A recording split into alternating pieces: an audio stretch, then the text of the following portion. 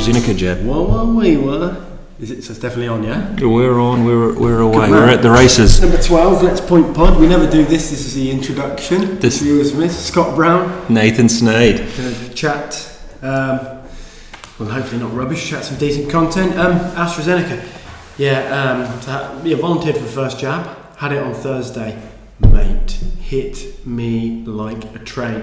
Not that I know what getting hit like a train is like. I mean, You've been hit by a few, I'd say. Swatted out of the way by some big people in my time, but yeah, it was like, so I got it Thursday morning, and did they tell you not to do? Did they tell you not to do? Yeah, they told me not to do anything for a couple of days, and yeah, it's very quick, very professionally done. You know, it's all just conveyor belt, and then you wait your 15 minutes afterwards just to make sure you got no, there's no side effects or anything like that. And then Thursday night I was in a bad way. It was actually you said to me about drinking a ton of water, so I was just ploughing through the water. I reckon I was must have been up every half an hour, just sweating. Couldn't just make my mind up whether I wanted to sleep on the couch or the bed, just moving around. Friday was tough, and then sort of over the worst of it on come Saturday. On Saturday, because you would have had your training on, or not, your Little Lions. Back to Little Lions on Sunday. I was good to go. The weather was out, so I was back into it. But you had yours this morning. Didn't you? I had mine an hour and a half ago.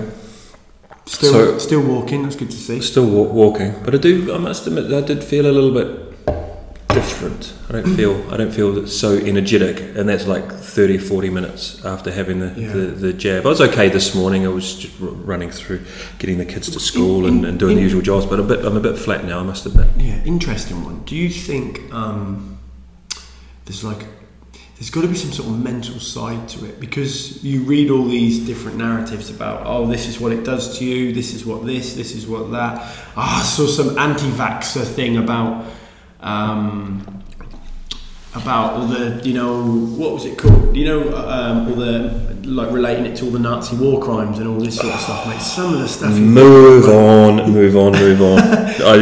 But do you think because we read about stuff, irrespective of whether you not agree with it, but I guess no, whether or not you agree with it, do you think because it's in your mind, do you think I felt weird straight after it? Obviously there were some effects to it, but do you think that was maybe the whole process was sped up, if you like, and that element of doubt, let's say, element of that 0.001%, I think that's that 0.1% is definitely in there. There's without doubt. Me personally, no. When I had it, I must admit, I half an hour later, felt a bit funny, and then I thought, no, Scott got it the other day because we didn't chat so much over the weekend, and then I thought he cracked on, so it's no big deal. My two colleagues of mine have had it, and two close friends have had it as well, and they all moved on. I was like, just crack through. It's just playing in my head, but just ploughed through. I'm starting to sweat now, aren't I? Just ploughed through Harry Potter, mate, on Amazon Prime. Taking over. As you can see, I'm sporting my it's a lovely Lions top, isn't it? Lions jersey from 2017. It doesn't get worn very often. I will obviously wear it during the upcoming Test series. That's what we're going to move on to here. How did your...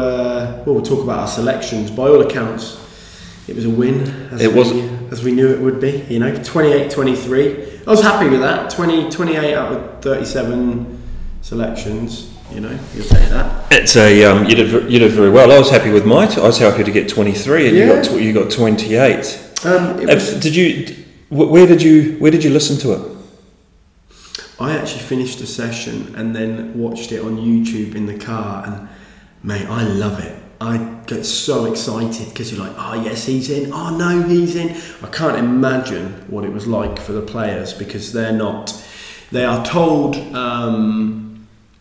I think some of them were contacted regarding their availability, but the only person who knew was Alan Wynne-Jones. Yeah, and I think he's at the Ospreys, and he had to tell them he had a dentist appointment, and that's why he wasn't in for training or something. That could be a complete spoof, but I did read something like that. We did discuss it last week, didn't we? When you told me about it, and so that was the first live team naming that I've ever watched. It was always of a squad being named. A squad being named, and boy, didn't Sky pumped the heck out of it in terms of building it up. It was like the NFL draft. It was huge, and I was like, wow, But it made me realise what it really does mean to be a Lion, of course. And so once every 4 years, you got to be one of the better players.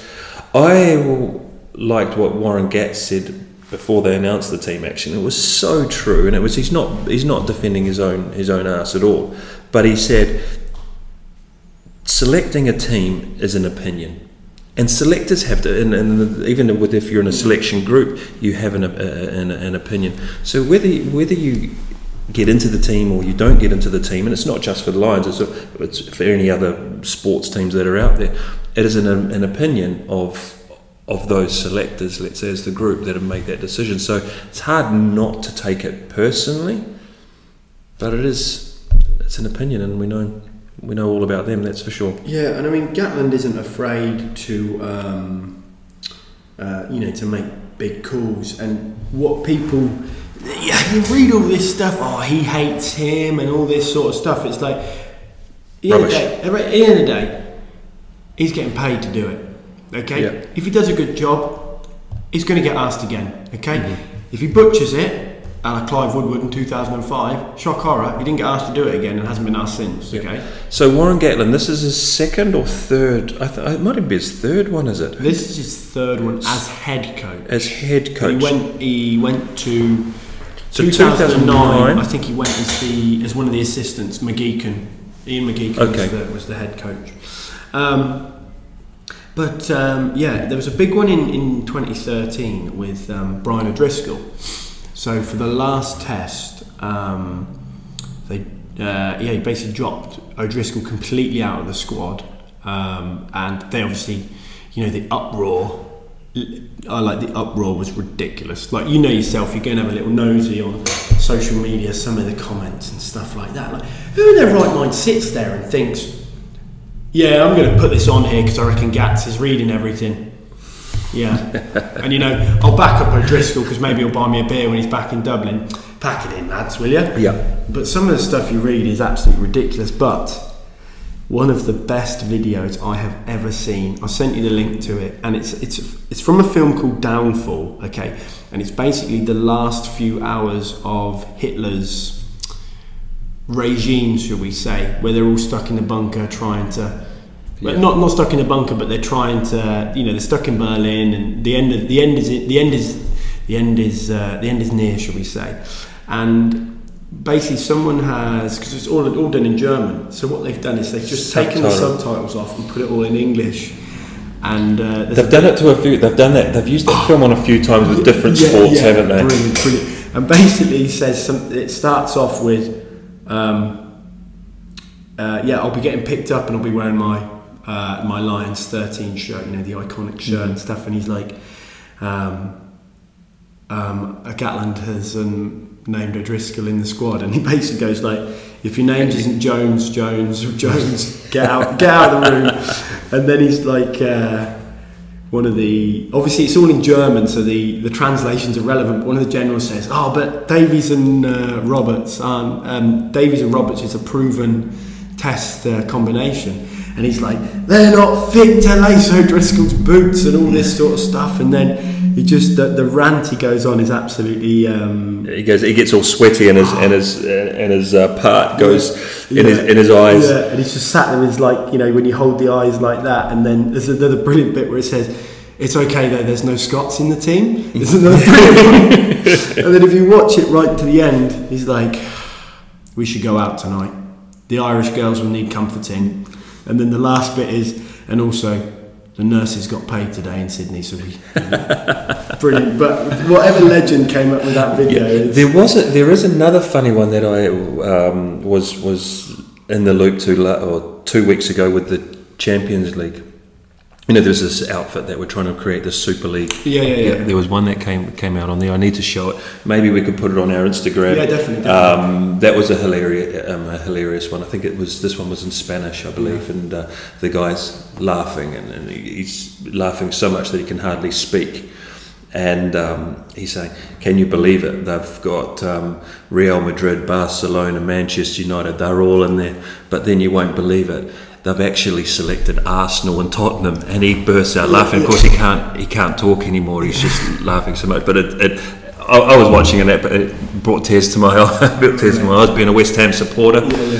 No, they're just talking about funny videos on the just the last one. You must have seen the one where Aguero scores the screamer against is it QPR? That's right, last day of the last day. I can't remember who the commentator is, and it's like Balotelli, Aguero. You know, they use that on Sky Sports as part of their. So there's an absolute brilliant one where there's this. They're on this building site. I don't know where it is, and this massive rat is running across the building site. And the blokes are all like launching wood at it and bricks and stuff and can't hit it and stuff. And then one of the fellas runs out of nowhere, and but they've put the noise of the crowd and the guy commentating, and the guy runs and he's like, Aguero! He's absolutely flying. We should put these on so our listeners know what we're on about. As long as we think it's funny. That's right. It certainly was for us. Who were you most surprised about with the Lions that didn't make the cut? I thought the guy James Ryan, the Irish second rower. But by all accounts, he didn't have the greatest game. Well, the perception is he didn't have the greatest game against La Rochelle. And a little bit hard when you're in a forward pack where there's a 40 kilo difference between you and La Rochelle. Big Willie Skelton, you know. Yeah. Him, I think the guy Josh Navidi was probably close. The Welsh guy with the dreadlocks. He was. Quality. I thought Sexton would be in. I did too. And what's happened there is obviously apparently he hasn't had a run of games, hasn't played 3 games back to back in nearly 2 years or something stupid like that. It's a ridiculous stat. But then also, sure enough, Dan Biggar, he got bang on the head and went off for a HIA at the weekend. So you don't know what's going to. A lot can happen in 6 weeks, you know. And they are able, like let's say Dan Biggar took a knock, Sexton will be able to come in to cover. Just as an example, I think you have to be declared unfit to continue for the rest of the tour before they can. Well, I say that Gatland will do what he wants. He don't care. If he wants to bring someone in, he'll bring someone in. Of course, you want to win a Lions. He wants to win a Lions series in South Africa. So, who else? I thought Johnny May. Yeah, Johnny May was my first one, to be honest. Johnny May and Carl Sinclair were my 2. Yeah, Carl Sinclair I thought would be going. Actually, probably seen. I showed you the video. Carl Sinclair doing the rounds, where he obviously. Quite touching, that, isn't it? Yeah. Do you know what? Actually, some people will say it's like Owen Farrell cops a lot of flack. Oh, he's an arsehole and stuff. He's just super competitive. Yeah. Carl Sinclair's an emotional bloke. He's a young lad. Yes, he's caused some trouble. Who hasn't caused any trouble at some stage in their rugby career? And it's like, what do you want from these guys? So the bloke is just. Nobody expects to be a Lion. They're not. None of them are like that. No one would expect that. But you can't not sit there and be like, yeah, he's got to be in. He's got to be in. And that's probably why I was able to pick a vast majority of those blokes. Most people could probably pick the first 25, maybe even 30. Well, 23 like myself. Yeah, well.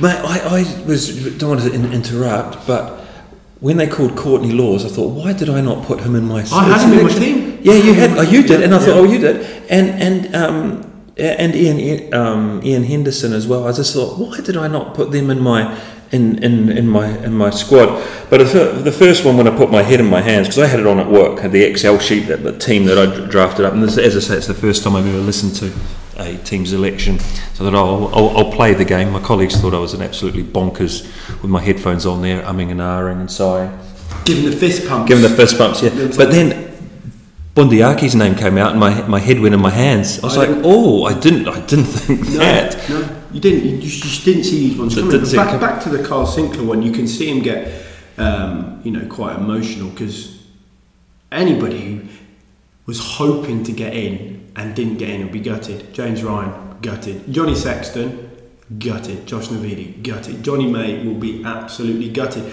And the worst thing, I think, for Johnny May was, you might have seen the rounds of the video of, they do the reactions of all the players, of people getting named. Imagine sitting in a room and seeing your boy Reece Samet, the winger, getting named. Chris Harris, the centre, dark horse, he got picked. Chris Harris. Don't worry, there are no Scots in the team. Yeah, there are now. He got picked, and then you're sat there and you're like, you're happy. Geez, you want to go out and cry, wouldn't you? Yeah. But yeah, I mean, Johnny May, when I didn't see his name out, I thought, maybe did I miss it? Yeah, and that's what I thought. And actually, I was texting a friend of mine, and I said, I just realised James Ryan's not in. Like, I hadn't got. I was chatting to Oshin, actually, just to give Oshin a shout. Silly bugger snapped his Achilles, didn't he? Up at training the other day. Oh, poor guy. So had an operation on that, so he'll be out. He'll be on the mend soon. Oh, all the best, mate. So, horrible injury. Yeah, but all the best. So he's in. Are they sometimes they reattach it immediately, but not always. Yeah, I think they've reattached it, and now he's in like a big air cast boot. So he's out of hospital, is he? Because sometimes you can stay in for quite. He only stayed in for the night, I think, and then you get. You go back in, get the stitches out. So that's a week and a half ago now. So okay, because I've been into hospital visiting a mate years ago, and he was in there for about near on 10 days with his leg up. Yeah. They try and they lock it in one position, and then they take the cast off, and then they move it into another position. They change it. But anyway, okay. Back to the Carl Sinclair video. What was actually really nice was the lady who interviewed him was a lady called Sarah Elgin, a Welsh lady. So she does a lot of the BT Sport or BT Rugby interviews and stuff. And it was just nice to see the way she spoke to me, quite a soft tone, and it was compassion, and it was comparing as well. We talked about that. Didn't have the other Sarah that interviewed Owen Farrell. Sarah McDonald, completely different. That's where that's nice to. It was a nice conversation to see. But I tell you what, actually, after that, they then flicked over to Pat Lam and Ugo Monye, and so they were asking Pat, and Pat Lam was speaking about him, and then they went on to Ugo Monye, who knows him, and you can see like Ugo Monye sort of choked up a little bit as well. And watch the video, because when you watched it, it's quite. If it doesn't, it makes you realise how small the rugby community is. Yeah, it really does. It was touching. I mean, Ugo Monye, I think, has played with him, hasn't he? Yeah, but Ugo Monye was like. He was a lion, but the interesting thing about Monye went in 2009, so he was on the last South Africa tour, and he was what you call a bolter. He sort of wasn't, where's he come from? And then he played the first test, and he didn't play particularly well, and he probably butchered two, I don't want to say butchered, but he could have scored twice, and in that tight game they could have won the first test, and hey ho, didn't play the second test, came back into the third test and scored this screamer of an intercept high around the length of the pitch and stuff like that. And it's sort of like you're. Here's a question: are you more into the Lions or more into Ireland? Who would you rather? The Lions. Personally, but I am biased. I think it is the greatest sporting concept there is. Okay. And I think if you could sit down and explain it to people, they would, when they, if you could sit down and explain it to people. Tochestrians yeah. I think if you could explain it to people from outside the rugby community how it works, they might get an appreciation for it. And I mean, the trouble is you couldn't do it in football. It just wouldn't work because. It just doesn't work. It's only footballers, isn't it? But so obviously Ugo Monye. But then even that, you're like, you go on Twitter and you just read the comments, like, just makes my blood boil. Like these Yeah. people are like, you were a rubbish lion and stuff, and I'm like, what the hell does this? John You got to stay away from that, Scott. Stay away from that. Oh, it doesn't comment section affect- it on doesn't social affect media. me. But I once upon a time read their comments and things, but they're just so rubbish. Say it to me face. They're just, you know? yeah, and who are these people? There's a reason they call them keyboard warriors. Try not to look at the comments. The only comments that are important are the ones that come through But Let's actually- Point Pot on their Instagram. Yeah, exactly. We'll get out to the millions of followers. But just on that, it's like it's not fair to just make it around Carl, because I'm sure if you went to these other guys and asked them about how they feel about not getting selected, especially after you've just played a match, you'd probably see quite an emotional response, because it's raw, because you finish the game and you don't. It's not like I go you're right, Johnny. Yeah, we're going to come and interview about the Lions. You maybe have an hour or a couple of hours or a couple of days to think over what you're going to say and how you portray yourself. But because it was so raw, the game's finished. All he is thinking about is the game. And then all of a sudden, it's not human. It wouldn't be human to just switch off your emotions and stuff like that. So, it was a great interview. But I also think. As I said, It brought out a softer side of Carl Sinclair that we don't really see. Well, it's like I'm not number one fan of him, but I certainly. I don't know if you saw one of the other props, a guy called Ellis Genge. No. So he's Exeter, isn't he? No, he's Leicester Tigers, but he's a Bristol boy. Okay. And he, will say what he thinks, causes a bit of trouble. He was the one that probably remember when I said a couple of weeks ago was like.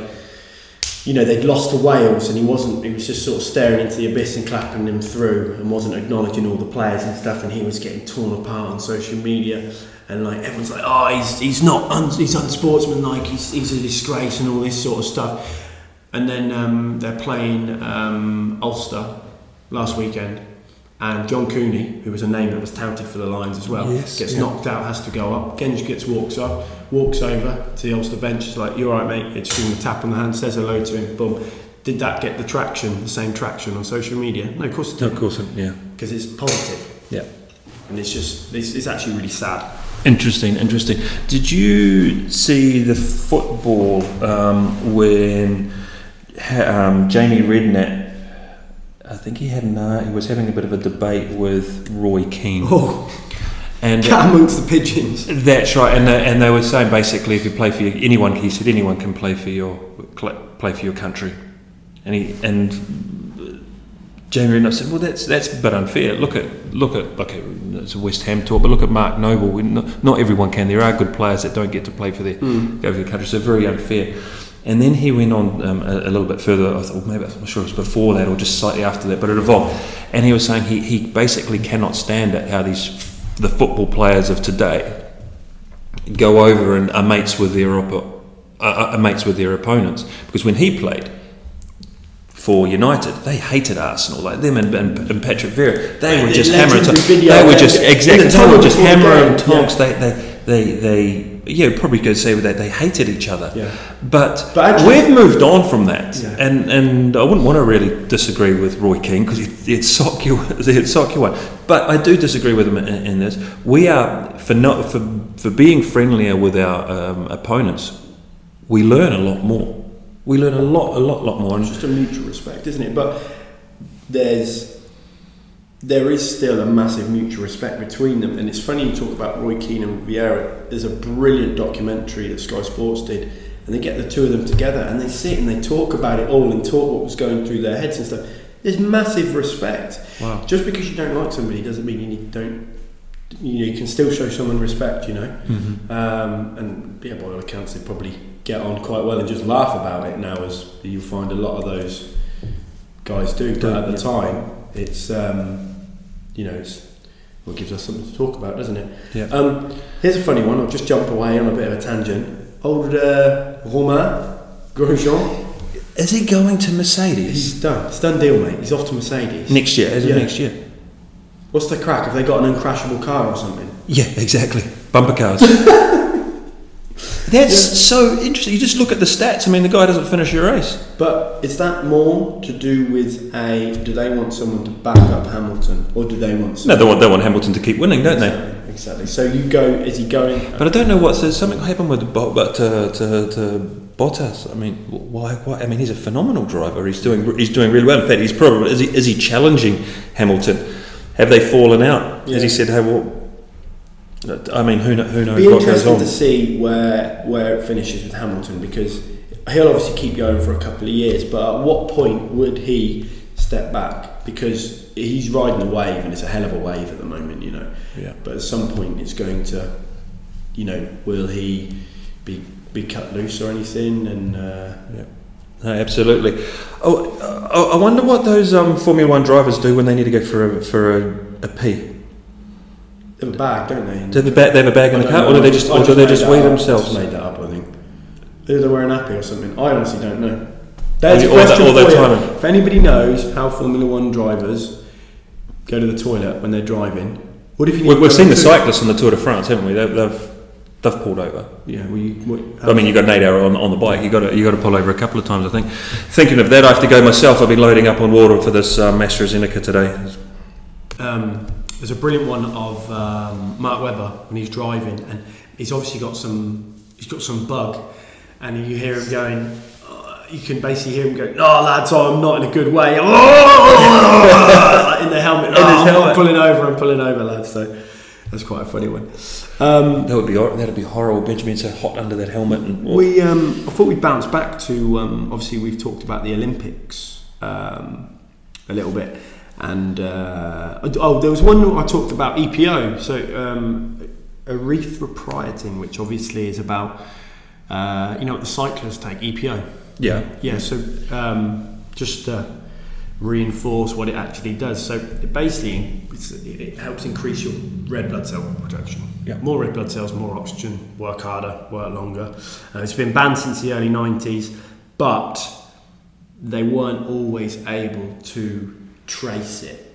So people were still doing it. So now that was because they were blood. That was because they were blood doping. They were taking EPO, but then they were taking out the blood beforehand. Yeah. Then they would take the EPO, and just before the race, they would put the new blood. Yeah. So I mean, there's all different ways around it, and it's now what they do is they freeze all the samples, so they can still go back and test. So I'll be honest and say I wouldn't be surprised to see more people getting found out from races from the past ago, because obviously there's new methods to find ways of cheating, but then there are also new methods to cheat, and that's constantly changing. It's basically like almost altitude training, but not doing it. Where you can live high up and then train slightly lower, where obviously there's less oxygen readily available, so you have to work harder. Which is a great one for those endurance athletes. Funny one about the obviously the Kenyans and the marathon running, because these guys are absolute. Well, they're machines, aren't they? You don't call it long distance running though. You have to say what event it is. This is what we were always taught at school. Okay, so it's long distance. Like from where does long distance start for you? 1500? I think it's after 1500. I think. 1500 might be the worst one, but like middle distance. So 1500, 3000, and then 5000, 10,000. Half marathon. Then you get those freaks who do like 100 miles or something. And walking. Like that.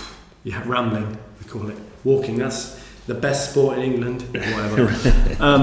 But so whenever you would answer a question in P back in the day, it'd be like, name a sporting activity that uses aerobic endurance. Long distance running wouldn't get you the mark. You had to put 1500 meters. You have to put the marathon or something like that. But a lot of these Kenyan runners, they actually come from the same tribe. So they're called the Kalenjin, and I'm told I've pronounced that right. There's around 5 million of them. And they've dominated these longer distance races in recent times. So there's an interesting stat here. So there were 17 American men in history who had run under 2:10 for the marathon, to 2 hours 10 minutes, right? That's quick. Okay. That is. Yeah. There's 32 of these Kalenjin Kenyans who have done it as well. So there's more from this small population than the whole of America. But, you know, obviously it's to do with their, you know, everyone tries to come up with an idea of why they are these machines when it comes to that sort of thing. And it's, you know, is it to do with the altitude, is it to do with their high starch diet? There's loads of different factors, but it sort of then ties in nicely to the whole nature versus nurture. Exactly. You know, are you born or bred, are you trained, or is it innate? And I think it's quite difficult to just be, you know, yes or no about it. It's very, you know, why, you know, why did you play squash? I played squash because my parents played squash. Why did I play rugby? Because my dad played rugby. There you go. So you're, you know, you're. But if you look at certain communities, some and wherever, I mean, like rugby in New Zealand, they're always going to play rugby, or they've always played rugby. So it's part of a culture as well, isn't it? So it's more than. So yes, I think I believe in the genetics. Does altitude play a different? But yeah, you're nurtured into it as well. I think it's you're in what you have available to you as well in terms of the resources and the provision that's available to you. You know, there aren't any Luxembourg downhill skiers. No, you know, that's right. Why is that? Because it's where you are, isn't it? Location. But we know, and if we quickly come back onto rugby, you know, there's some players that have come from Africa, haven't they? They've been phenomenal athletes, and they don't come from that village or whatever, but they've certainly got the genetics to be a good athlete or to be good at rugby. Absolutely. Different again. I mean, I keep thinking of squash in that regard, and Paul Cole, who might be coming on board for an interview in the coming weeks. Touch on that, yeah. Who's Paul Cole? Talk to me. Talk to the listeners, okay? Who I don't know. Paul Cole, I think he's world number 4 at the moment. World number 4 or 5, top 5, and surrounded by a bunch of Egyptian squash players. And who is he and where is he from? He's from the West Coast, rugby league country in New Zealand, West Coast of the South Island. And yes, there are squash courts where he is, but to get anywhere to travel, he'd have to go to Christchurch. When I speak to him, and I'll try and get him on an interview. They have Wi-Fi down there as well. They do. Well, actually, he's now living in Amsterdam, so or Hoofddorp near Amsterdam. So we can get him on Wi-Fi, we can get him on Zoom and do a recording. But phenomenal athlete, and he comes from the West Coast. I mean, where's the West Coast? To get to Christchurch, it's probably about a 4 or 5 hour drive to have competition to play. So did it tough. World champions can come from anywhere. Yeah, but how did you meet Paul? Incredible story how I met Paul. Actually, he had come over to Europe to play as a pro. And I organise a tournament with 8 pros every year, and Paul had just arrived, and I wanted him in the tournament, but he was going to be my 9th pro. I had no money. My budget was blown. I had nothing. Who did you spend your budget on? You spend it on Creedy. I spent it on Creedy. Yeah, but I spent it on Creedy, Pedro Swertman, Dylan Bennett, Kashif Shuja, Bradley Hindle. Bradley Hindle was my 8th that year. Where are you flying them in from? New Zealand or Australia? No, they're all Europe based. Oh, okay. They give them, and some just jump in a car, come down and play the tournament, and it's good for them. This particular tournament, it's social, it's competitive as well, and it's good fun. Played in 24 hours, then go home on Sunday with ease. Anyway, Paul was my 9th pro, and I had no money. I said to Paul, listen, you're welcome to come to the event, but listen, I've got nothing for you. I'll find something, and I'll look after your bar bill, and I'll cover your food and your accommodation. I'll cover that, but I pretty much got nothing for you. He said, listen, bro, sweet as. I train with the boys anyway. It'd be silly not for me to come down. What am I going to do for the weekend? So I'll come down and use it as a training weekend. So he came down, and guess what happens? He sorts everyone out, wins the tournament. Brilliant. So I am paying all these guys, and I just said, listen, it's an exhibition, so it's not, there's no prize money. You don't get any for finishing first or second. Of course, I did. We did manage to scrape up something to sort him out and look after him. And I said, listen, going forward, I've got you back for another event, and I'm sure that things work out positively. Anyway, he came 2 years later. I think he came 2 years later. And he played with Creedy. I never forget, because they were all about 50 in the world by this stage. When Paul first arrived, he was about 120. The second time he arrived, he was about maybe 60 or 70. There wasn't that big a difference. But Creedy got sorted out by Paul again. Careful, because I still want my T-shirt. No, he won't mind this. I'll never forget him going outside and just giving his racket a bit of a... He's gentle to his head rackets, but he did give it a bit of a throw into the old long grass, and he's like, how do I lose to Paul Cole? He's not even good. And I said, oh, fair crack, mate. He's obviously better than you because he sorted you out twice. He said, I can beat him. I can definitely beat him, but that's twice he sorted out, because Peter's a very creative player, and where Cole is just a tough worker. He's got very good shots and very accurate, but he wouldn't say he does grind a little bit, but it's unfair to use those words. But he sorted Peter out, and we look 7-8 years later, and Creedy's still in that 50 world 50 bracket, and Paul's top 10. So phenomenal story, and I'd like to talk to him. And my first question is, how did he get there? How did he make that jump to go from 50 to 20? Yeah. I know the tournament he did at St George's Hill when he won the St George's Hill tournament, and he was an outsider, and he got in there, and then that he cut his ranking like from 50 to 20 or something. Yeah. But he stayed with it, and he's a phenomenal Superman, they call him. I think what I'd be really interested to know is squash is different to a lot of other sports in the sense that you decide if you want to become professional, don't you? You decide if you want to go down that route. But at what stage do you think, actually, this is going all right? This is, do you get to a stage where you're like, yeah, I can crack top 10, or do you get to the stage where you're like, that's maybe a bit far for me, or maybe the pro life isn't for me? Yeah, that'd be an interesting question to ask. It'd be nice if we do the interview, or we'd have the chat together with him, because you throw some questions, let's say a little bit outside the squash knowledge, but that'll be good for the listeners. But he's got one video which I'd like to try and ask him to see if we can put on this week. I don't know where it is. I've seen him doing before, when he was in a swimming pool and he was, let's say, belly button height in water.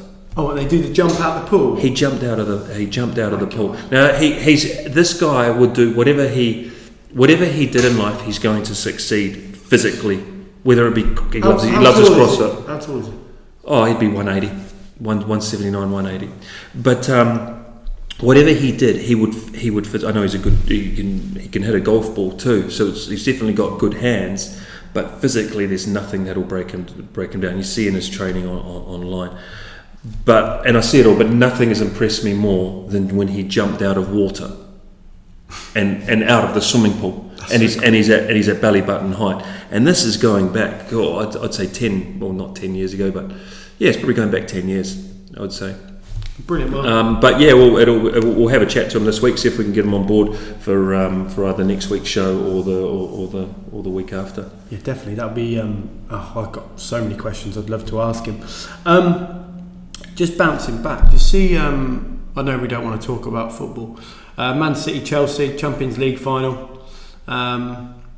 It's meant to be played in Istanbul. Ataturk Stadium, isn't it? Is that what it's called? Ataturk. It's not called Ataturk Stadium. It's called the Ataturk Olympic Stadium. Ataturk or Ataturk? Ataturk was the leader. Ataturk Olympic Stadium. Fairly certain Turkey have never hosted the Olympic Games.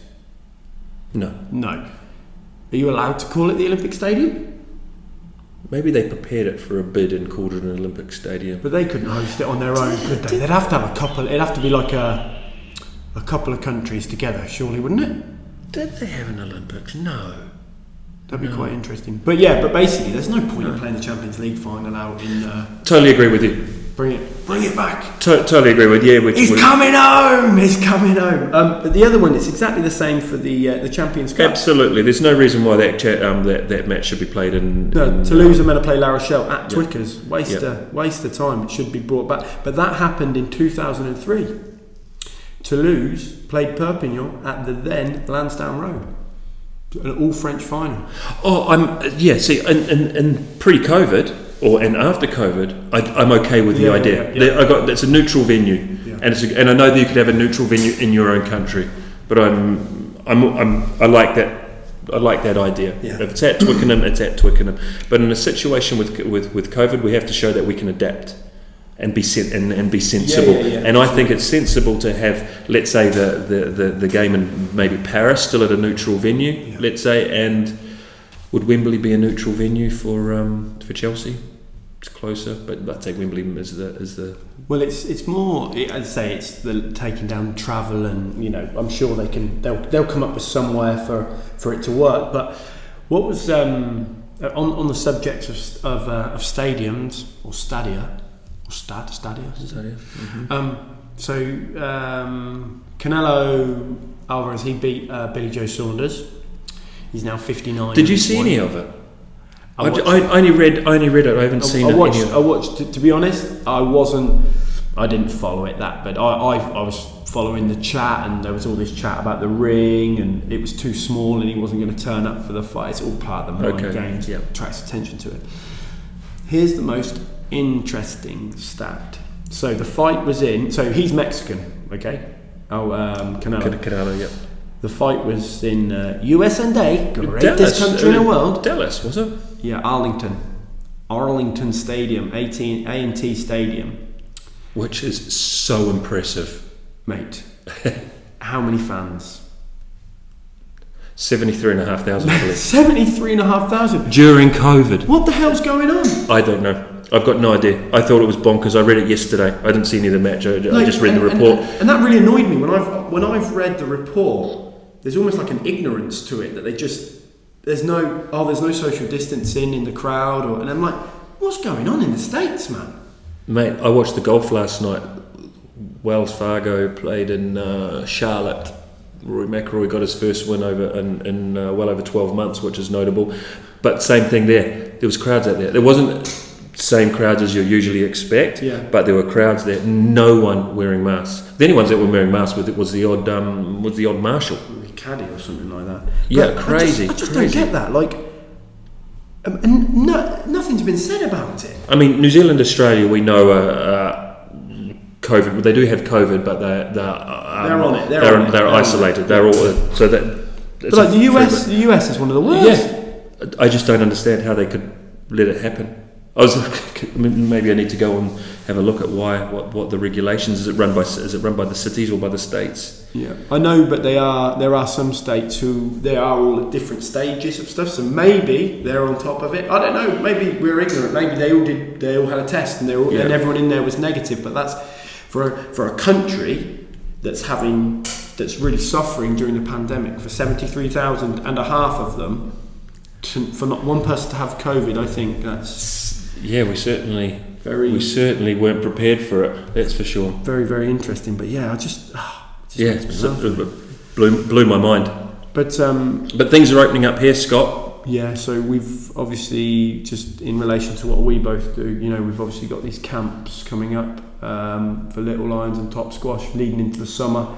So obviously we do a bit of marketing now whilst we're on the pod, get the kids signed up for the summer. And hopefully we can get some sort of normality back into. Well, it's not. I say normality. This is normal now. We're used to it. You have to wear the mask in the shop or wherever you go. I know they've started opening up the bars and stuff like that, but 10 o'clock closing soon as of the 16th, isn't it? Yeah, but I hate to say it. I'll have a beer as much as anybody, but there ain't no social distancing when there's 2 or 3 beers have been had. You know what I mean? So. Yeah. If you're gonna get people to sit at tables, or they're gonna stay at tables, In the restaurants, we've been given, we'll be given little tests. So if you want to sit down in the restaurant with a table of 4, you have to do a test before you. How much does that little test cost to do that? Well, the government are handing them out, but still they're not short of cash. But they're stepping stone. Someone's making money out of that stepping stone, isn't it? It's fair enough. I got my COVID jab on the same day as Xavier Bell. Oh, nice. So it would have been like, you're right, boss. He got an AstraZeneca as well. I wonder if it hit him like a ton of bricks. I might pop him a message on Instagram and see what he says.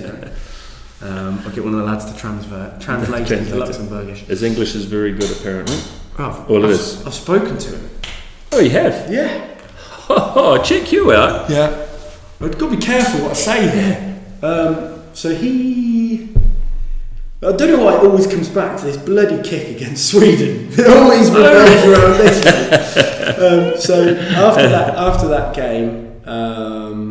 he watched it. Was he at the game? No, he wasn't. But on the Tuesday, I used to go to the gym down at Factory 4. Yeah. The sauna down there is glorious. It is good. And so I'm in there, and next thing you know, these three blokes. Was it two? I think it was two blokes. These two blokes come in. One bloke, big boy, and you're in the gym, so you're like, whatever. And then this other fella comes in, and we're sat in the sauna, and he basically speaks to me in Luxembourgish, and I in my limited Luxembourgish, I'm like, Entschuldigung, I don't speak Luxembourgish, and he's like, do you mind if I put some water on? And my exact words were, I sling it on, horse. So it's this guy I haven't met. I was like, yeah, sling it on, horse. And so he puts the water on, and then we just strike up a conversation. We get onto the rugby and blah blah blah blah blah, and I'm just chatting away, but I can't quite see his face. It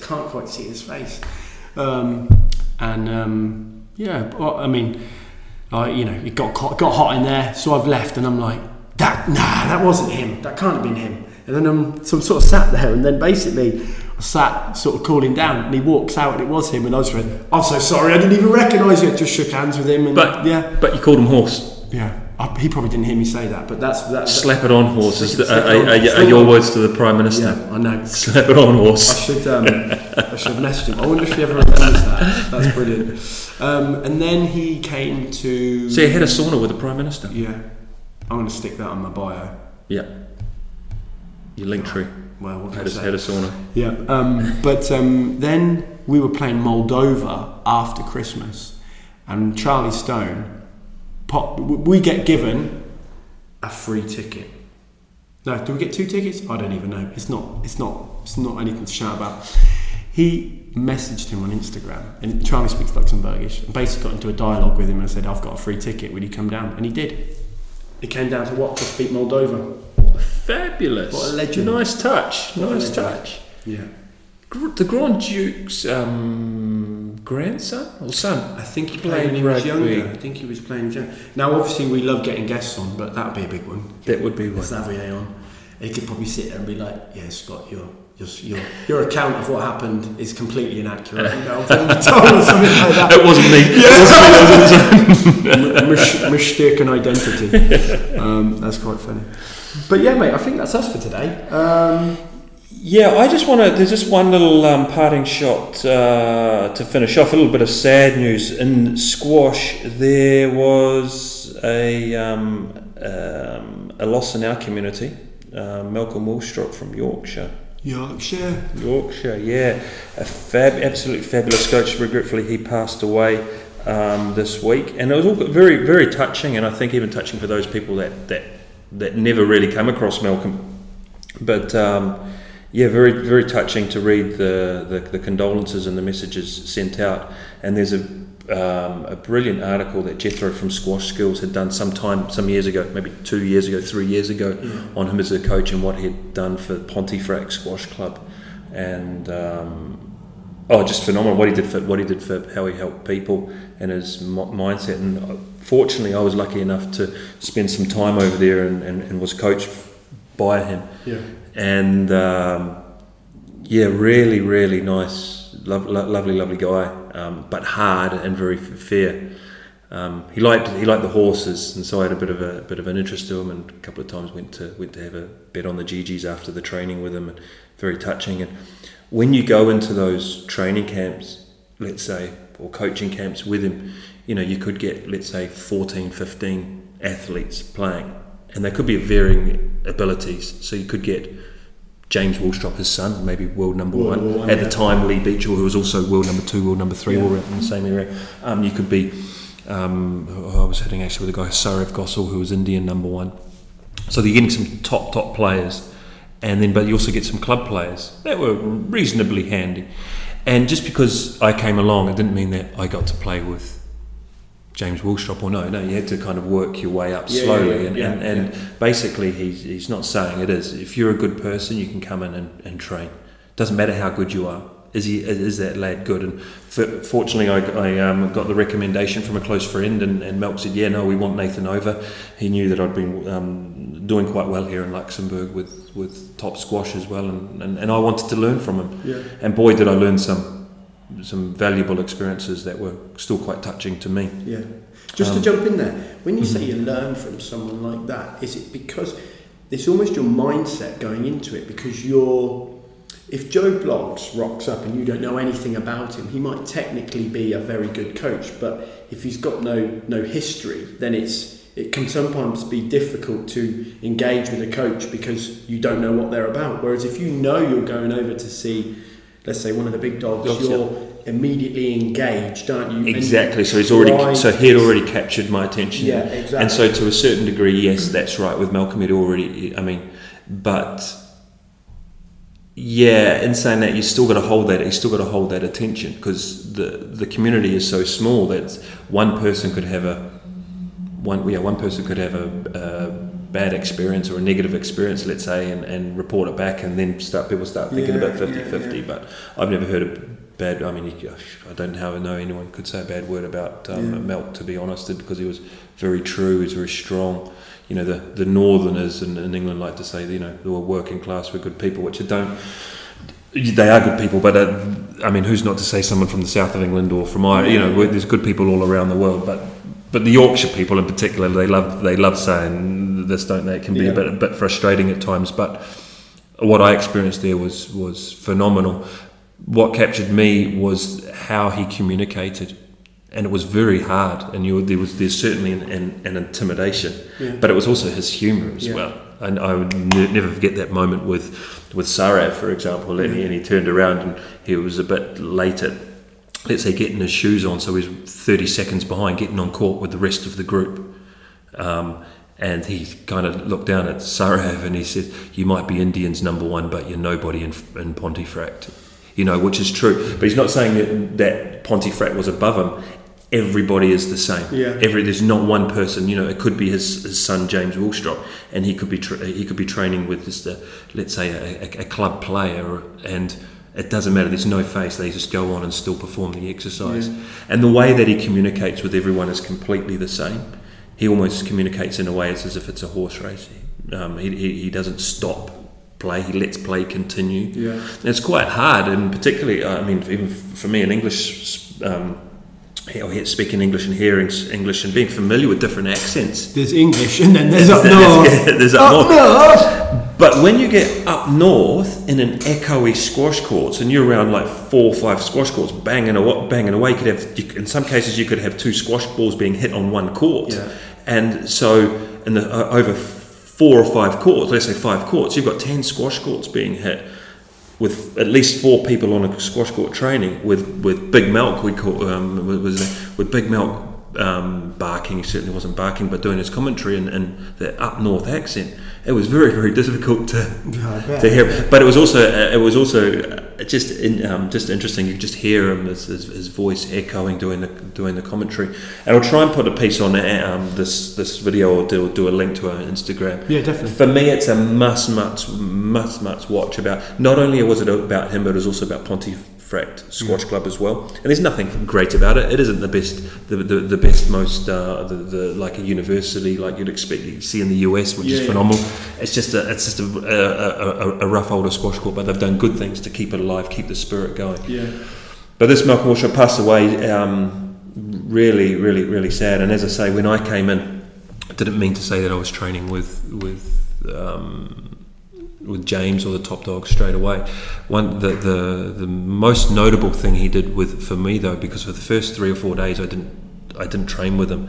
I came back to Luxembourg and I went back a few weeks later, and it was on the 3rd trip I went over there. Actually, they had the Pontefract Club dinner or end of year dinner, and he got me and said, "I want you at my table," and on his table was James Lee, Sarev and another top player. So I was fortunate enough. No, I hadn't spent a lot of time with those guys on the court, but I'd earned his respect. And sure enough, and I speak highly of it. You learn just as much off the court as you do on the court. Yeah. So that was a highlight for me, and he kind of looked after me in that way. And 10 years later, I saw him at a tournament in Riccione, and he came straight over to me and how are you doing? And he didn't care about my squash, he just cared how I was getting on in life. And it was just a lovely touch, and it was very, very, very, very touching. I remember I was, it was my last year, did I tell you the story about Nicky Little? Yes. Yeah, Walter Little's son, wasn't it? Yeah, I don't know, did I say that? Yeah, I think we mentioned... Yeah. So like even that, to not see that bloke and him just be like, Brownie! How you getting on? Not, how's the rugby going or anything like that, just having a normal conversation. You got to love that about those sorts of people. Those sort of people, They rub off on you, it's infectious. One thing I forgot to say was obviously we've talked on about our sport and stuff like that and what's going on in the world. I just want to finish on giving a shout out to all the grassroots coaches out there who are putting the efforts in on Saturday mornings, Sunday mornings, whatever mornings after school, who are making the time to try and get these kids active, even in these small groups during these tough COVID times. It is massive, and you are having an impression on these kids for what will be the rest of their lives. Massively. So you keep doing what you are doing, even when it seems like you're not getting anywhere. You are getting anywhere, and quite often you'll find you're actually building a very strong relationship with these kids. And unfortunately, too many parents just dump the kids off and just expect us to take over, which we're happy to do. But it's our livelihood and that's our job. But I'd rather work with the parents. That's for sure. Definitely, mate. But we'll leave it there, and I'll see you next week, and I look forward to this interview with Big Paul. Hopefully we get him on board this week. Hopefully he likes some rugby chat. Got to chat about rugby, you know what I mean? But he might be league though. He might be rugby league. He might want to be talking about Wakey and big northern softies playing that sport. Yeah, but he's from down south, isn't he? The west coast of the south, like the miners down there. So is that Lord of the Rings territory down there? That's what I it always ends up to Lord of the Rings, doesn't it? Anyway, mate. All right, have a fabulous week, guys, and hopefully we give some good interview with Paul this week. Hopefully, we'll see what we can do. Chirp. He turned it off, yeah?